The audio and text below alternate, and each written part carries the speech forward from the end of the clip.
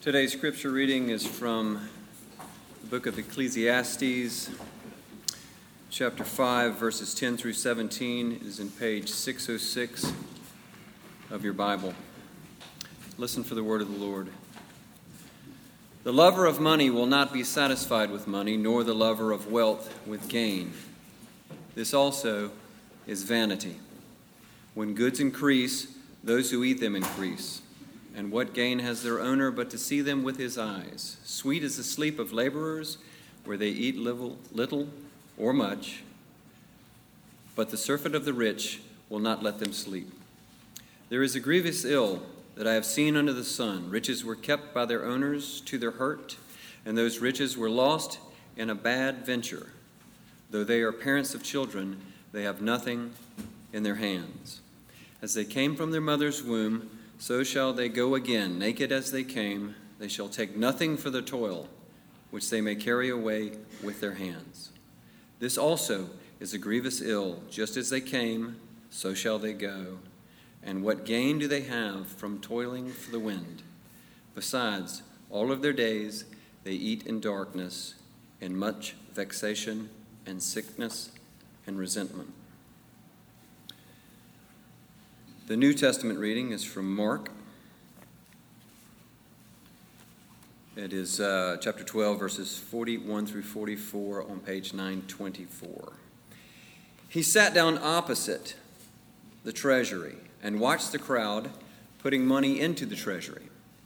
Many rich people came, put in large sums. A poor widow came and put in 2 small copper coins, which were worth 1 penny. Then he called his disciples and said to them, "Truly I tell you, this poor widow has put in more than those who are contributing to the treasury, for all of them have contributed out of their abundance. But she, out of her poverty, has put everything she had, all she had to live on." The word of the Lord. Thanks be to God.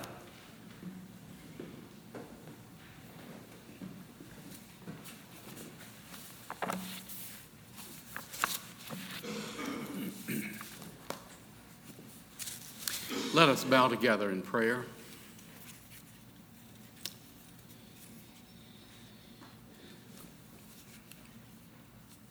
Holy God, in the quietness of this place,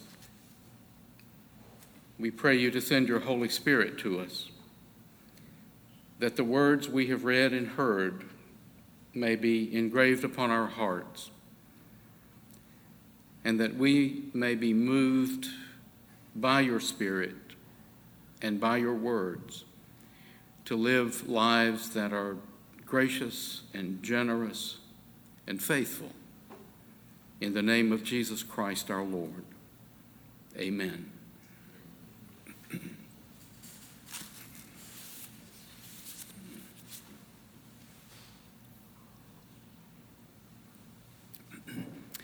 Coming out of seminary back in 1971, I had resolved that I would not speak of it in the pulpit. Money, that is. Maybe it was because most of the so-called stewardship sermons that I had heard growing up seemed more like commercial interruptions to the regularly scheduled program. Or maybe it was because some of them were just downright offensive. Or maybe it was because I knew that a lot of people think that money is just too personal a matter to be discussed in public and certainly should not be discussed in church. I knew that Jesus had talked more about money and possessions than about anything else, including salvation. But I expect it was no more popular in his day than it is in ours. And truth be told, I think some of my misgivings were due to the fact that I just have a sense of inadequacy when it comes to talking about money matters. Everywhere I've ever been, there have always been people who knew more about budgets and finance and stewardship than I knew, and it just seemed best if I avoided the topic rather than appearing to be a little leaguer playing in the major leagues.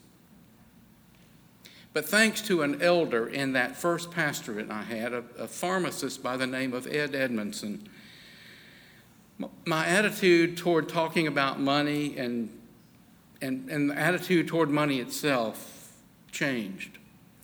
And I came to believe that it is in the context of talking about money that we have the best opportunity to talk about the good news of the gospel and its power to transform our lives. Now, I know it's never easy to talk about money and stewardship because these things always seem to create tension in our homes, at work, and especially in the church for some reason. That's nothing new. The writer of Ecclesiastes knew about it many years before any of us were around. He said, "The lover of money will not be satisfied with money, the lover of wealth with gain. Sweet is the sleep of laborers, whether they eat little or much, but the excesses of the rich will not let them sleep." Now, I know that some of us would gladly risk a few sleepless nights to have great wealth. I understand that. But studies show that great wealth is not always a blessing. Researchers at Northwestern University did a study of the winners of state lotteries who had won tens, hundreds of millions of dollars.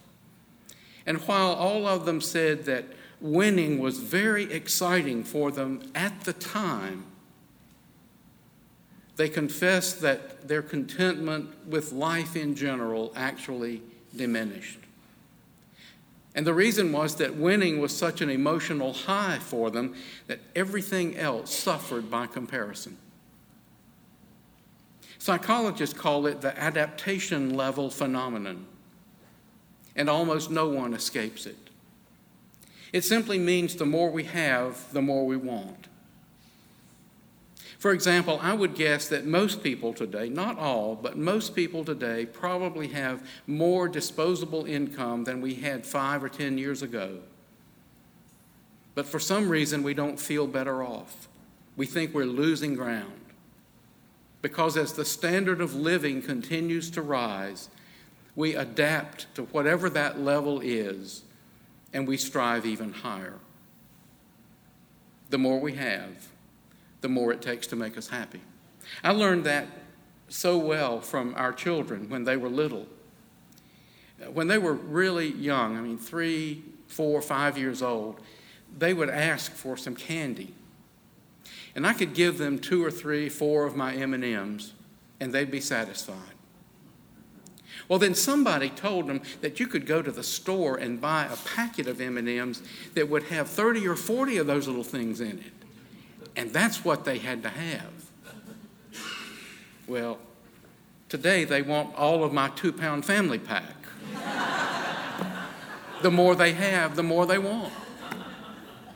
I'm going to have to start keeping it under lock and key.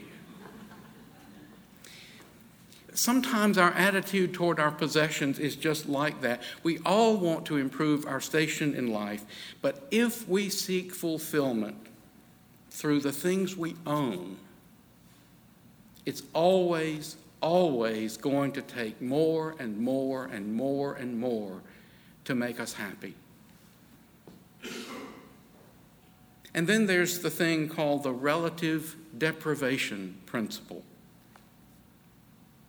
And that simply means that our happiness is often related to what we see other people having. When I was growing up, we used to call it keeping up with the Joneses.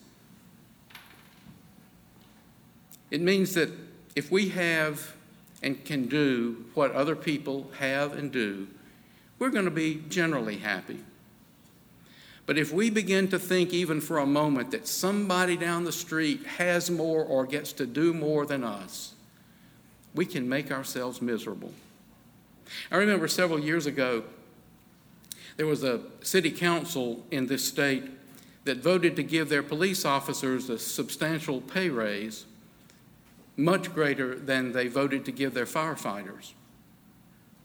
You wouldn't believe the harsh words and the threats of litigation that came out of that decision. It was beyond anything that you could expect or predict. It's just too common for us to compare what we have with what other people have. And again, the writer of Ecclesiastes nailed it. He says, I have learned why people work so hard to succeed. It's because they envy the things their neighbors have. But it is useless. It is like chasing the wind. So where's the good news? Where is there a word that can set us free from life on the treadmill, a word that can give us life that is both authentic and abundant? Well, I can tell you this morning that you will not find that word on the pages of the Wall Street Journal. You will not find it in the financial section of the Post and Courier. And with all due respect to the profession, you will not hear it from your financial advisors. The truly liberating word can come only from the one who has lived and walked and worked among us, who has the power to give life as no one else can give it, the one who said, "Blessed are those who hunger and thirst for righteousness, for they shall be satisfied." Now, that's not just a sweet, sentimental little saying. It is absolute truth. Jesus was no ivory tower philosopher far removed from reality. Every day he rubbed shoulders with people in the streets and in the marketplaces. He knew how people struggled to meet their everyday obligations, how they faced day in and day out the hard economic realities under which most of them lived. And so when he called people to give up what they had and to follow him, he knew that he was asking them to do something that was terribly hard, something that was going to require a totally new orientation to their lives and toward their possessions. But the amazing thing is that many people followed him. And he still invites you and me today to follow him, knowing that it is a hard, hard calling. But it is still possible. How do we follow him? Well, first of all, I think by taking stock, not buying stock, but taking stock, doing some serious soul searching about our own lives. And if we do, my guess is that we will find that it has been true for most of us that the more we've had, the more it has taken to make us happy. We may realize how often we have acquired things, not because we needed them, but because we've seen someone else have them. That can be a sobering discovery. And that discovery can mark the beginning of real change for us, a change in our attitude toward our lives, as well as a change in our attitude toward possessions. Secondly, we can remember that our value as human beings has absolutely nothing to do with how much we earn, how many hours we work, where we live, or the kind of car we drive. Our worth as human beings is determined solely by our having been created in the image of God, redeemed by the sacrifice of Jesus Christ, and called to live in obedience to God in a community of God's people. The third thing we can do is to avoid poor talk, or what some of my family members in Union County, North Carolina, used to call poor mouthing. It's not quite as gracious a term as poor talk, but you know what it is. It's what happens when conversations about economic issues turn into complaints about being underpaid and overtaxed and how high prices are just killing us all. Some people say that kind of talk's harmless. It's not. It's actually deadly. Because the more we complain, the more miserable we become. And worse, from the standpoint of Christian discipleship, poor mouthing or poor talk focuses our attention on ourselves and causes us to ignore the needs of others. I mean, if I complain enough about my car payments or my fuel costs or my food bills, it becomes a lot easier for me to forget that there's some people out there who don't have any transportation. People who have no heating and air conditioning in their homes. People who don't know where their next meal is going to come from. The fourth thing we can do, and maybe the most important, to realize the abundant life that's promised in the gospel, is that we can practice generosity with our time and our talents and our financial resources. Mark tells the story of how Jesus was in the temple one day watching as the wealthy people made a big show of dropping their offerings in the temple offering plates.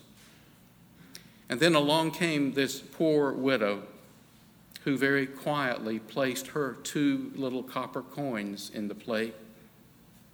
And knowing what that gift had cost the woman, Jesus said, "This poor widow has put in more than all of those who contributed to the treasury, because they all contributed out of their abundance. But she, out of her poverty, has put in everything she had, all she had to live on."